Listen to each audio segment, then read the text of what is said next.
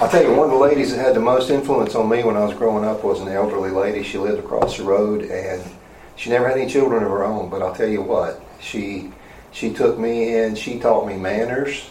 I came from two farm families, and manners, that wasn't a big thing in the old country farming. We weren't exactly cultured, and so she taught me yes, ma'am, yes, sir, no, ma'am, no, sir, and all kinds of other manners. She had me recite everything I learned in school. She quizzed me every time I went out there, which is about once every afternoon. I'd go out to see her and sit on her front porch swing.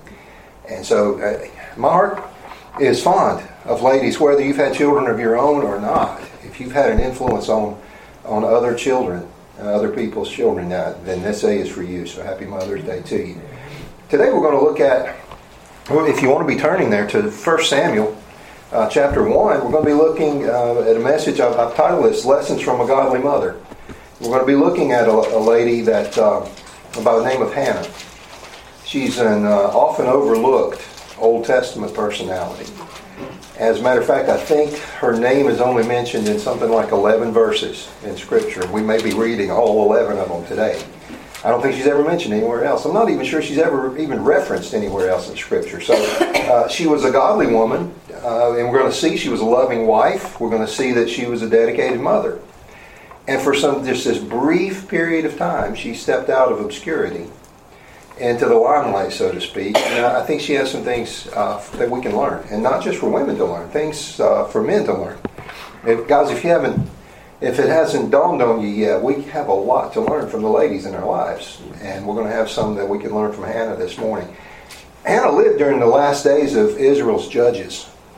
If you remember Jewish or Israeli history, so to speak, the Jewish people were captives in the land of Egypt, and the Lord led them out by the hand of Moses.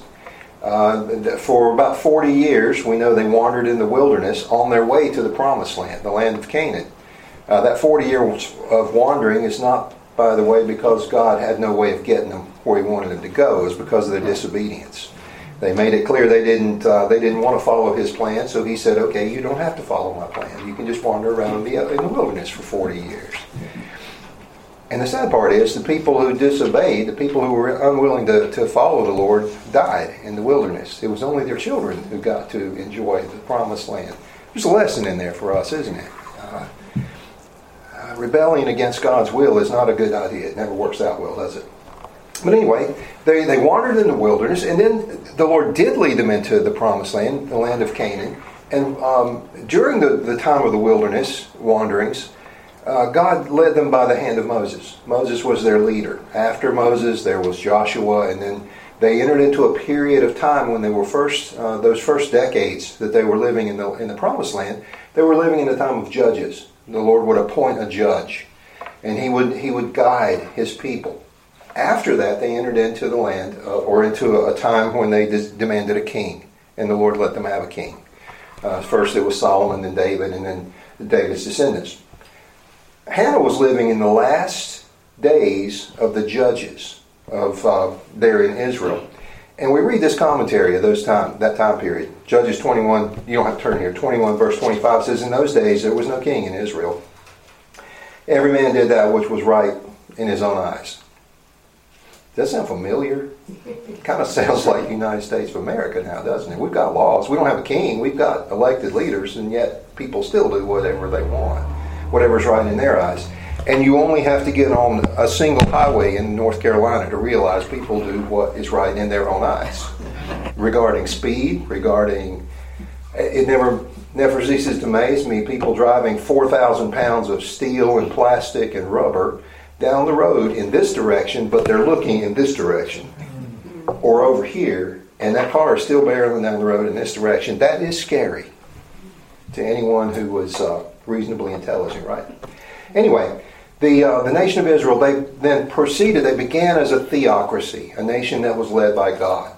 They then proceeded to anarchy, to a nation who did whatever they wanted to do, and then they went to a monarchy, which was a government led by a king. Out of this, Hannah comes in these last days of the judges, and when we meet her, she's a lady that has two problems. So we're going to see this as we go forward. Two problems. First problem, she was married. That wasn't the problem. She was married to a husband who had two wives. That's a serious problem. That's a serious problem for her husband. That's a serious problem for either of the wives. That's a serious problem for any of the children in that family, as a matter of fact. That was her first problem. Her husband appears to have been a godly man, but he was still a polygamist. That's a problem. That's an affront to the Word of God, which is very clear. There should be one man and one woman come together in holy matrimony and live together as a couple. I'm just going to go ahead and say it. That does not include one man, two women, three women.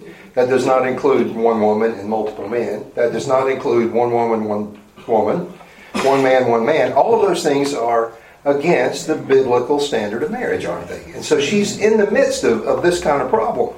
The second problem she has is she's barren. She wasn't able to have any children.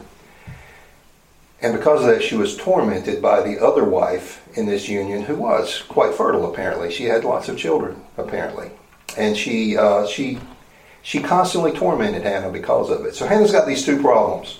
But she demonstrated faith because she was able to see past her problems and see the one who could help her with the problems and could provide a solution for her. And that's what we're going to see. Her faith and her godly example resulted in blessings beyond herself, beyond her family, and her faith, her godly example, blessed the nation of Israel for many generations to come. And I think we'll see that as we look forward in our passage this morning.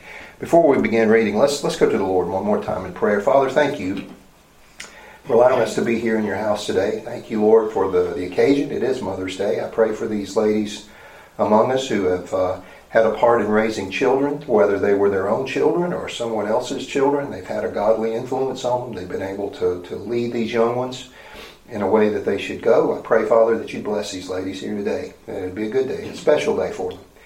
I pray, Lord, also for the men who have been on the receiving end of many of those blessings as well. We thank you, Lord, for our mothers. We thank you for our wives and for others who have had such an influence on our lives. We thank you so much for their just for those blessings that you've given. We thank you for allowing us to be in your house this morning. As we look into a portion of your word, Father, we pray that you'd open our hearts to receive what we can see here, to teach us today, make us teachable, and allow us to come away from this service having received something that will help us to be more effective in our day-to-day lives. And I ask it in Jesus' name. Amen. So, we're going to look just at a portrait, so to speak, of Hannah as we look through these verses in 1 Samuel this morning. And the first thing we're going to see is Hannah's sadness. Look at verse 1, 1 Samuel 1. I think you're there already. We're going to read the first 8 verses. Now, there was a certain man of Ramathaim Zophim of Mount Ephraim, and his name was Elkanah, the son of Jeroham, the son of Elihu, the son of Tohu, the son of Zuph, an Ephrathite. And he had 2 wives. The name of the one was Hannah, the name of the other Peninnah. And Peninnah had children, but Hannah had no children.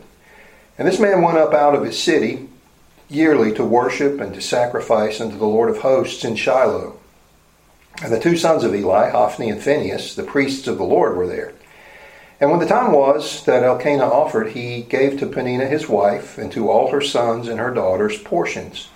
But unto Hannah he gave a worthy portion, for he loved Hannah, but the Lord had shut up her womb. And her adversary also provoked her sore, for to make her fret, because the Lord had shut up her womb. And as he did so year by year, when she went up to the house of the Lord, so she provoked her. Therefore she wept and did not eat. Then said Elkanah to her husband to her, Hannah, why weepest thou?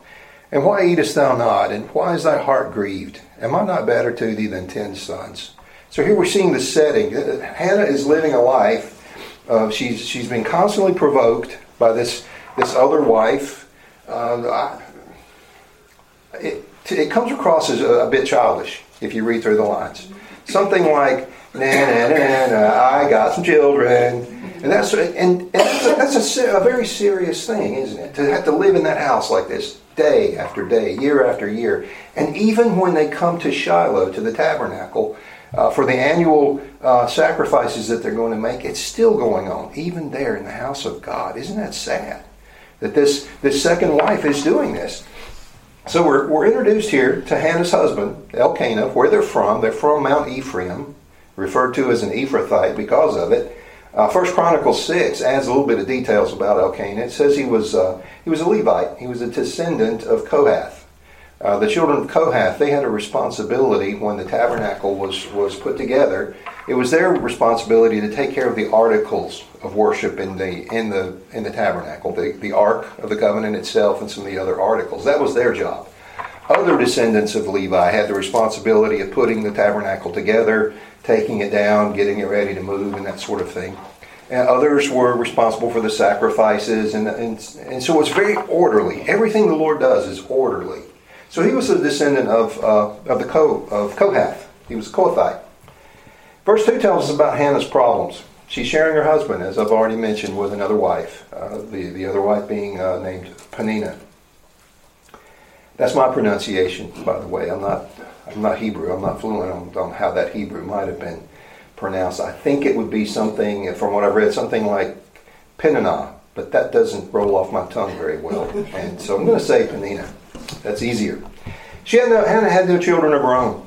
And that was considered in that culture about the worst thing that could happen to a woman, of a wife, that she would go through life without a child.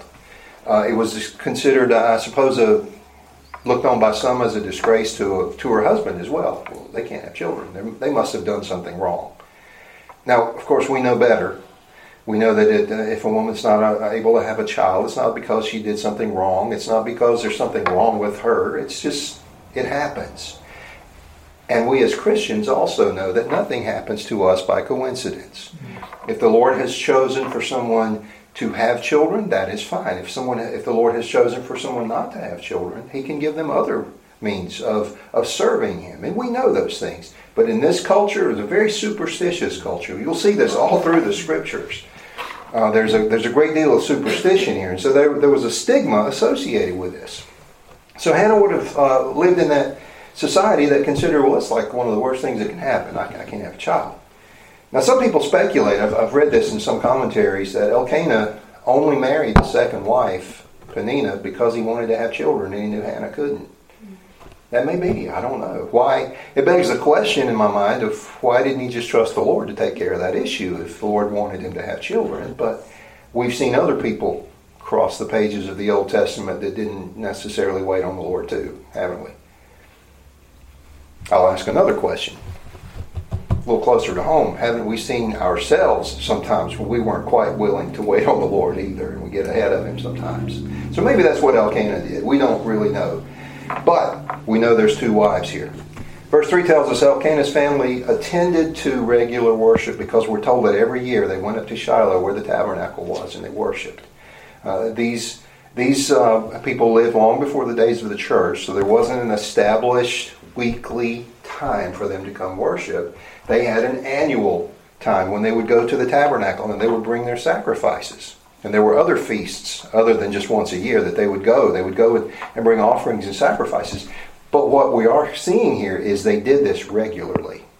So Elkanah led his family, religiously we'll say, to attend to the worship there. And that's a good thing for any family, isn't it?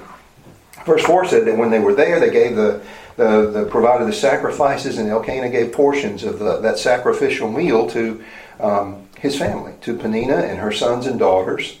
And then he says in verse 5 that he gave Hannah what's called there a worthy portion. And essentially that means he gave her a little bit more, a little bit larger portion. Clearly he loved Hannah. And clearly he saw the burden that she had, and he was trying to alleviate some of that pain, some of that hurt that she was going through. Because no doubt, he may not have addressed it, but you know he had to have seen the way Peninnah taunted Hannah in these days. He knew what was going on. And so he's trying to make up for it. He's trying to demonstrate his love to Hannah here. But verses 6 and 7 tell us that Peninnah, the adversary, it's a very clear term there, isn't it? This was adversarial relationship. That she constantly taunted Hannah about it. But I want you also to note there is nothing in these verses that indicate that Hannah ever retaliated. She just took it. This is a picture of a godly woman. This is a picture, if you will, of grace. She took that taunting. She took that constant bickering, or whatever we might want to call it, and she just took it and said, "You know what? I'm not gonna retaliate." Maybe her opinion was, "I'll let the Lord deal with this," but it won't do me any good to come back at her. That's not going to do anything but create more family strife. So we see here that Hannah was a picture of grace. In verse 8, we see that Elkanah, he tried to comfort Hannah. He said, "It's okay that you don't have any children. It's okay. I still love you. You're my wife. You're the one that I want to give bestow my love on. I care about you, and it's all right." And he tried to make it up for her. That's commendable. But I'll have to say, I'm sure it wasn't enough. Only a woman who has gone through that knows what that kind of pain is. And her husband would never know what it's like. I do know what it's like to watch a lady want a child really bad, and it just never seems to come, or it doesn't come for a very long time. And that's a pain that husbands can share a portion of, but we can't share all of it. And I've seen it happen in the lives of other people. And so Elkanah, he's doing the very best he knows how here. And he's trying to make it up to Hannah. But the problem is, there's still that sadness in Hannah's life. There's still that problem that she doesn't really know what to do with until we start to read in verse 9. So let's read a few more verses in the story. We already saw that she's sad, she's not eating, and she has a real burden. So let's look in verse 9. It says, "So Hannah rose up after they had eaten in Shiloh, and after they had drunk. Now Eli the priest sat upon a seat by a post of the temple of the Lord." Again, this is not the temple of Solomon that we think of. This is the tabernacle at this point. And yet it is still the temple of the Lord. Verse 10, "And she was in bitterness of soul, and prayed unto the Lord, and wept sore.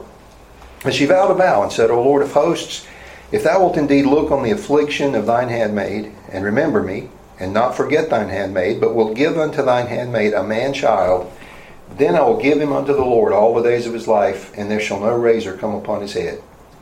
And it came to pass, as she continued praying before the Lord, that Eli marked her mouth. Now Hannah, she spake in her heart, and only her lips moved, but her voice was not heard. Therefore Eli thought she had been drunken."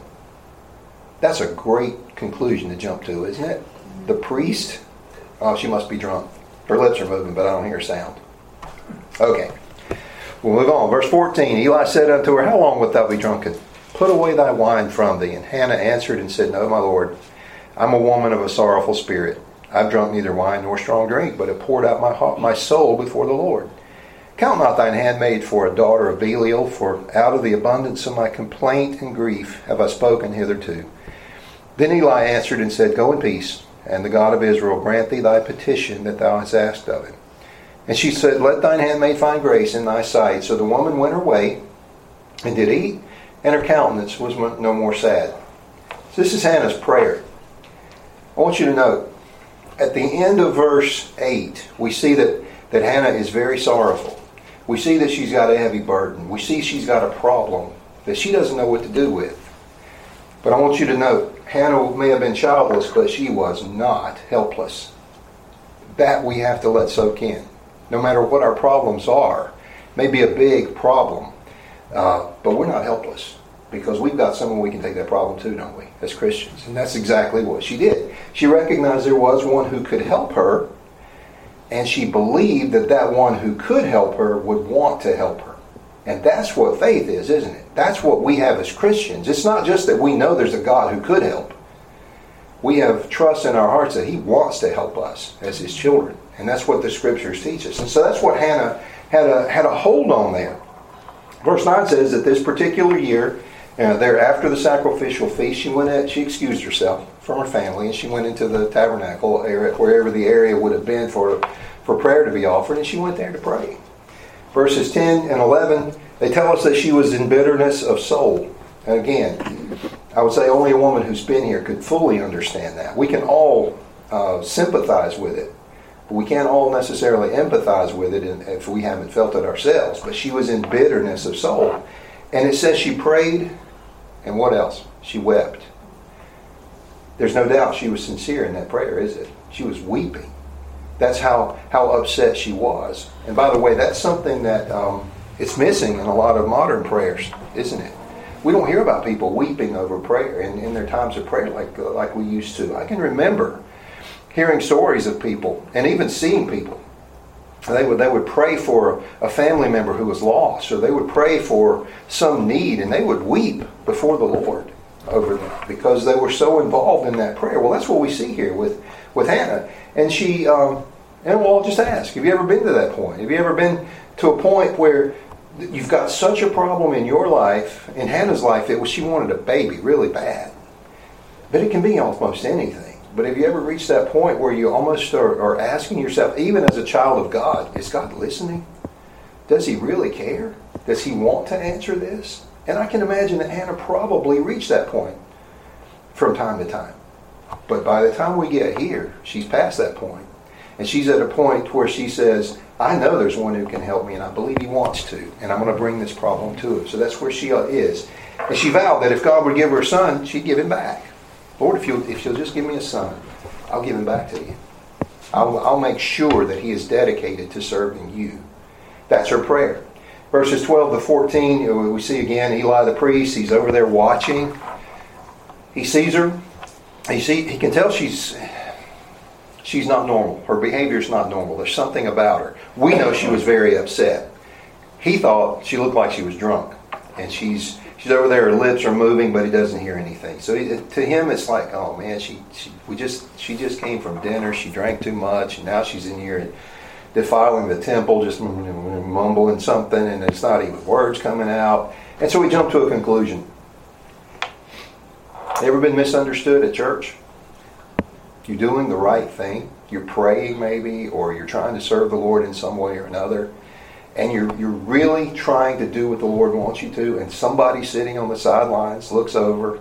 They might not look at you and say, oh, he's drunk or she's drunk, but may accuse you of having the wrong motives, or they're just doing that so they can be seen, or something. It happens, doesn't it? If you've ever been in a situation, and I've seen this happen, where people, they're trying to serve the Lord, they're trying to do their very best, and someone on the side is sniping at them. That's hard, isn't it? And Hannah is at this point when the priest is the one who is doing this. Oh, you must be drunk. I'm at a loss. Why would a priest jump to that conclusion? Why would that be your first idea here? Why not, ma'am, is there some way I can help you? Instead of, why are you in here drunk? It just, to me, I've got no frame of reference for that. But it happens, doesn't it? We see it in churches today. Verses 15 through 17 says she explained herself. She says, no, my Lord, I'm not drunk. I hadn't been drinking anything. But I do have a burden, and I'm bringing it to the Lord. And I didn't say anything out loud because there's no one here that, even if they heard it, there's no one here that could help me. But God hears. He hears the thoughts of my heart, and He can help. And so this prayer is going to Him. And so Eli blessed her, and he asked the Lord to grant her request. That's a little bit short of an apology. I'm sorry I accused you of being drunk, but at least he's going in the right direction at this point, isn't he? And he says, I'm going to pray for you, Hannah. And verse 18, it reveals a very changed Hannah, doesn't it? Look at that verse again. She said, let thine handmaid find grace in thy sight. And then we read these words. So the woman went her way and did eat, and her countenance was no more sad. She's a changed person. She went back to her family and she ate. Before this, her husband said, Hannah, why aren't you eating? You got to keep your strength up. I know you're discouraged. Well, she went back and she ate. And it says she was no longer sad. This is a picture of someone who has taken a burden in prayer to the Lord and left it there. And she has gotten what Paul told the Philippians was the peace of God, which passeth all understanding. She had something when she left that time of prayer that she didn't have when she went in there. Before she went to prayer, she had a faith that there was one who could help her and that He would want to help her. She left there thinking, I've left that burden with Him and I'm not going to worry about it anymore. I was reading about just recently, there was a gentleman, he lived back, I think, in the 1600s. I forget what his name was, and I even forget where he was born. It was Germany or France. He became he had some influence, or not the influence. He was a soldier at one time. He got into some political stuff and all this. And he decided to become to join a monastery. Not so he could become a priest. He just wanted to serve in the monastery. And he took the name of Brother Lawrence of the Resurrection. And it is said of Brother Lawrence that he would take things to the Lord in prayer. And then he would, if someone asked him about it, he would leave it there. And if someone asked him about it later, he would say something to the effect of, I don't worry about that anymore. Well, why not? Well, I left it with the Lord. And he can take care of that anytime he wants to. I don't need to worry about it anymore. Well, that's the picture I see of Hannah here. She just left it with the Lord, and she's going about her merry way now. Look at verse 19 of 1 Samuel 1. Forgive me, my throat is still doing some weird stuff. Verse 19. And they rose up in the morning early and worshipped before the Lord and returned and came to their house to Ramah. And Elkanah knew Hannah his wife, and the Lord remembered her. Wherefore it came to pass, when the time was come about after Hannah had conceived, that she bare a son, and called his name Samuel, saying, Because I have asked him of the Lord. And the man Elkanah and all his house went up to offer unto the Lord the yearly sacrifice and his vow. But Hannah went not up, for she said unto her husband, I will not go up until the child be weaned, and then I'll bring him, that he may appear before the Lord, and there abide forever. And Elkanah her husband said unto her, Do what seemeth thee good. Tarry until thou have weaned him, only the Lord establish his word. So the woman abode, and gave her son suck until she weaned him. And when she had weaned him, she took him up with her, and 3 bullocks, and 1 ephah of flour, and a bottle of wine, and brought him unto the house of the Lord in Shiloh, and the child was young. And they slew a bullock, and brought the child to Eli, and she said, O my Lord, as thy soul liveth, my Lord, I am the woman that stood by thee here, praying unto the Lord. For this child I prayed, and the Lord hath given me my petition which I asked of it. Therefore also I have lent him to the Lord as long as he liveth. He shall be lent to the Lord, and he worshipped the Lord there. So here we see the picture of Hannah's son. Verses 19 and 20 tell us that after the events we were just talking about, the next day Elkanah and his family got up, they worshipped, and then they went home. Okay? So, and we're told there that the Lord remembered her. That's not an implication that the Lord ever forgets anything. He does not. He is not senile. He knows all, and he always knows all, and he always remembers all. A different way to translate that might be, the Lord was mindful of her. He remembered in a sense that she's got a problem, and I can fix that problem. And so he gave her a son, and she named him Samuel. That literally means, that name Samuel, it means asked of God. I asked God, and he gave me a son. Now, that is not to say that a woman who is barren can ask the Lord and he'll always give a child. Sometimes the Lord will say no. Sometimes he'll say wait. Sometimes he'll say yes, and sometimes he'll say no. All 3 of those are valid answers from the Lord, because he knows exactly what he's doing. He knows what we need. He knows what other people around us need. In this case, he said, yes, I'm going to give you a son. Verses 21 to 23, we read Elkanah continued to take his family to Shiloh every year to worship. They're still regularly worshiping as a family. Now Hannah said, I'm not going to go this time. I'm going to stay here, and I'm going to raise Samuel until he's weaned, and then I'll go. Elkanah said, that's fine. Now, there are those who say that in this time period, I don't know this personally, I didn't live then, but that a child could be 3 years old before a mother weaned him. I'm going to say to you, I'll present, you can teach a child a whole lot of things in 3 years, can't you? She had this little boy. She lived in this family that worshiped the Lord faithfully. She's a godly mother, and she's got this little boy for some 3 years. I'm gonna tell you what, we've got a 3-year-old little granddaughter. That it amazes me how much a 3-year-old can retain, how much they can learn.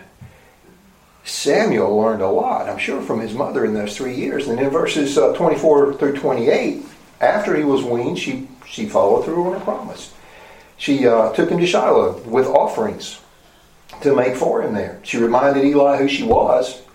Brother Eli, I'm that lady that was here a few years ago, and you thought I was drunk, but I was praying to the Lord, and you prayed for me.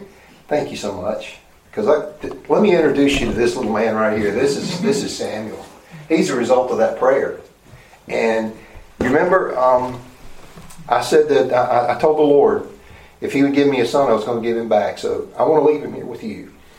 I want you to teach him whatever he needs to do, and whatever he needs to know. I want him to serve the Lord here at the tabernacle. Isn't that amazing? After 3 years, I'm going to tell you what. You hear cases of women having babies, and they know they're going to give the child up for adoption, and they don't even want to hold that baby for a few seconds because they know they won't be able to let go after that. She's had Samuel for 3 years now, and she's willing to give him up.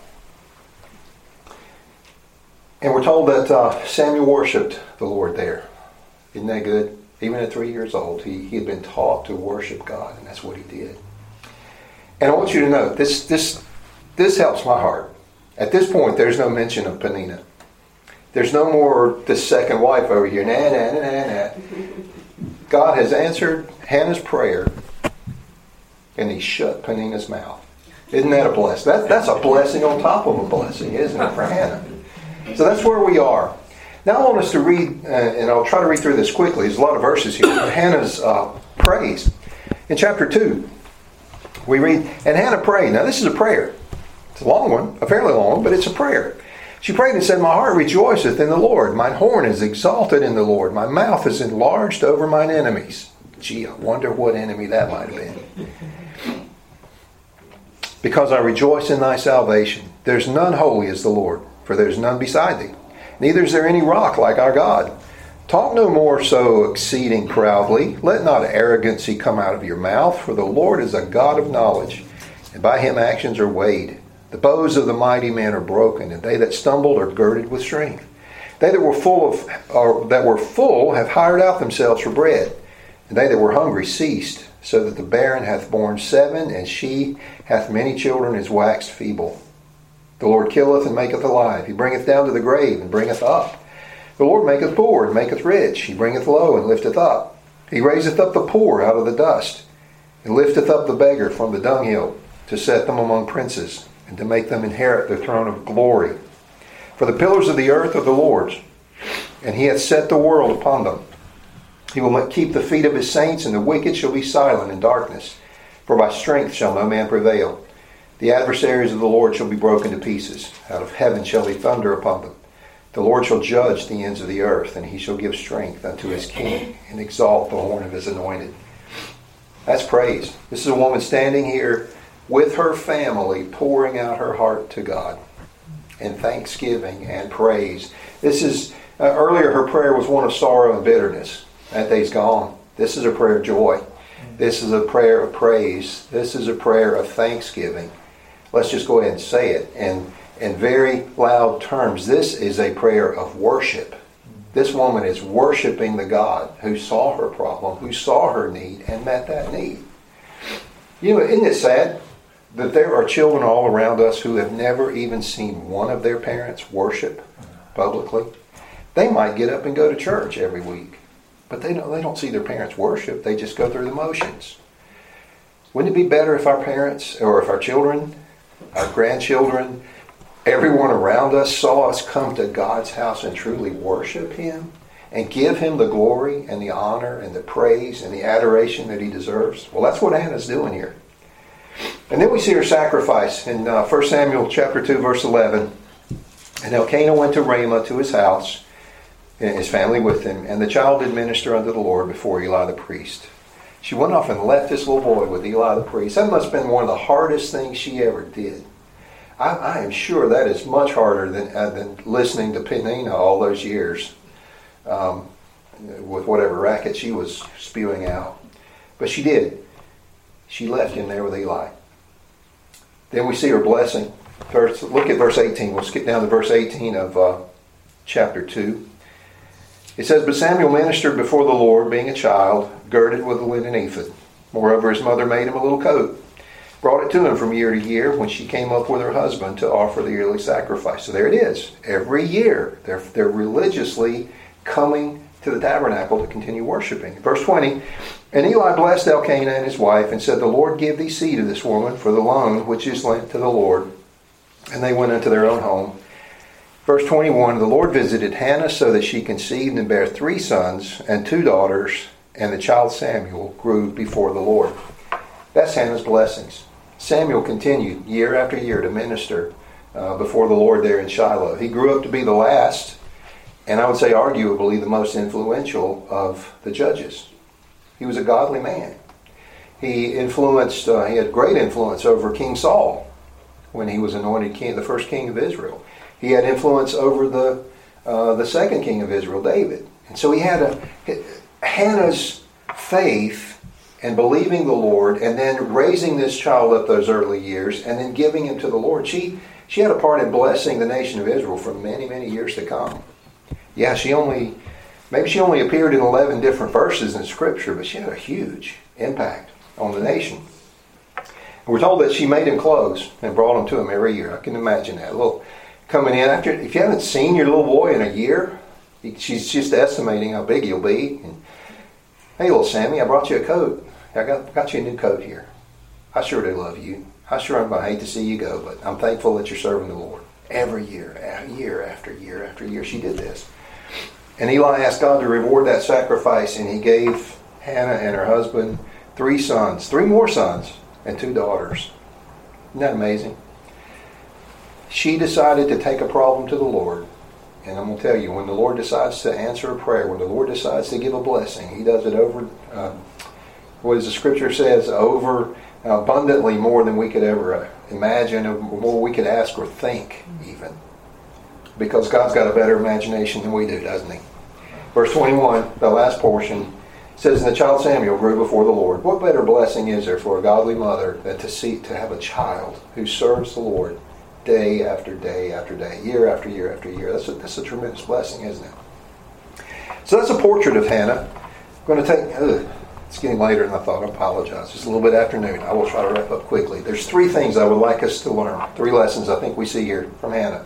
Number 1, Hannah teaches us to pray about life's problems, about our burdens, about the issues that come into our life, the sorrows in our life. She suffered a very heavy burden, and it drove her to the Lord.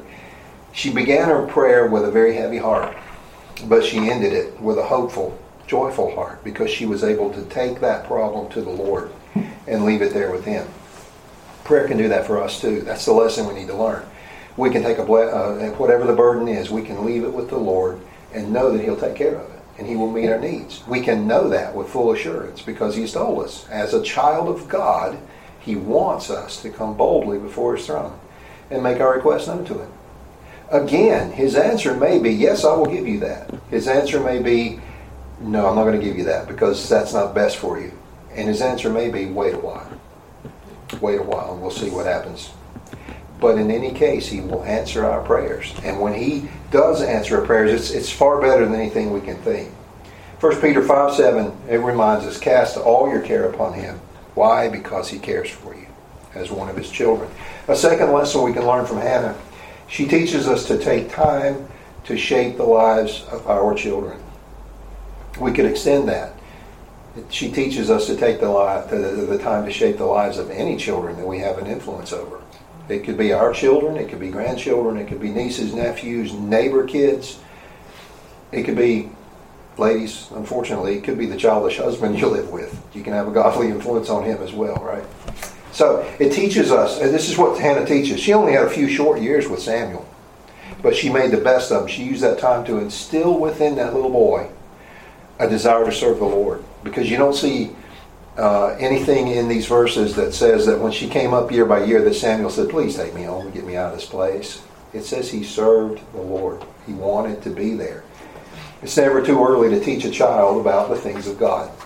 We can teach them to have a love of reading the Scriptures and what the Bible has to say to them. We can teach them early that they need to be at church, to come even children can go into a nursery class, they can go into a Sunday school class, to a worship service such as this one. We can teach them to enjoy singing the songs of God, the hymns of the faith, and teach them to appreciate that kind of music. We can teach them the importance of prayer as children of God. All of these things. We can teach them very early. It's never too early to start teaching them that. A third lesson that I think Hannah teaches us is to follow through on our promises. She could have found, I'm sure, any number of excuses not to take Samuel and give him back to the Lord. Could have been, he's the only son I got. Lord, if you'll give me another son, then I'll give you one of them. And she didn't do that. She said, Lord, if you'll give me a son, I'll give him back to you. And that's exactly what she did. She prepared him for that, and she took him. And there's no indication in any of these verses that there was any level of hesitation on her part to leave him there with Eli to serve the Lord. Her example then is to keep promises, to fulfill the vows that we make to the Lord. But not only to keep promises to the Lord, but to keep promises we make to other people as well. I think she's teaching us there as well, because no doubt, I suspect she had shared with her husband Elkanah, look, if the Lord gives me a son, I'm going to take him to the tabernacle. I'm going to leave him there, and he's going to serve the Lord there. She made that promise not only to the Lord, but to her husband, her family as well. And she followed through with it. So these are lessons I think that we can learn from Hannah. I think we can all agree that these are lessons that are important for all of us, whether we're men, women, little boys, little girls. We can learn these kinds of lessons. If you would bow with me now, we'll close in prayer. I'll just remind you, Hannah may have stepped out of obscurity just briefly, but her example, again, it carries through to every generation of Christians, I believe. I think we all have much to learn from her. And one of the things, as a child of God, she understood she could take every need she had to the Lord. It didn't matter what. She could always take them to the Lord. If you're here this morning, if you have never trusted Jesus Christ, there's one burden you need to take to the Lord, and that's the burden of your salvation. I would invite you to do that. I want to read a few more verses here. In John chapter 3, verse 16. For God so loved the world that He gave His only begotten Son, that whosoever believeth in Him should not perish, but have everlasting life. That is extremely good news. It says, for God sent not His Son into the world to condemn the world, but that the world through Him might be saved. That's good news. He that believeth on Him is not condemned, but he that believeth not is condemned already, because he hath not believed in the name of the only begotten Son of God. If anyone is here this morning, if you've never trusted Jesus Christ, I would encourage you to do that, to give that consideration today. Don't leave this place. Don't leave this place until you have done business with God today. Let's pray. Father, thank you for allowing us to read the example of Hannah here in the Scriptures. Briefly, she crossed the pages of history, only a few verses in Scripture dedicated to her life, to her testimony. But what a testimony it was. This is a woman who had a burden. And she didn't suffer that burden alone, because she realized there was one in heaven who could help her. And she had the faith to believe that that one in heaven, you, Heavenly Father, were willing to help her, that you would be desirous to help her. We thank you for that faith. And we thank you, Lord, that you answered her prayer in the affirmative. You allowed her to have a little boy. She raised him and she dedicated him to serving you. And he became a tremendous blessing to the nation of Israel. We thank you for that legacy of Hannah, that legacy of Samuel. And we thank you for the lessons that we can learn from Hannah's example. Father, we pray that you would teach us. We pray, Lord, that as we look into the Scriptures, we would always be cognizant of the fact that these are real people. These are not fables. These are not just characters that someone's made up. These are real people who live lives just like we live. They have burdens just like we have. And the example we can follow with Hannah is we can come to you in prayer. And we can leave our requests before you. We can leave our burdens with you, knowing that you want to serve, that you want to help us with those burdens. Father, if there's anyone here this morning who's never trusted Christ as their Savior, I pray that you might burden their heart this morning, that they might see that they need Jesus Christ in their life. They need for Him the payment that He provided for their sins. They need that pardon and forgiveness that only comes with faith in Him. And we pray that you'd lead them to that saving faith today. So we go our separate ways, Lord. We pray that you'd go with us, that you'd bless the rest of the day, that many may be celebrating with families today. We pray that you'd bless those times, that it be times of enjoyment. But that also be times, Lord, that we would remember the blessings that you bestowed on each of us. We ask it in Jesus' name. Amen.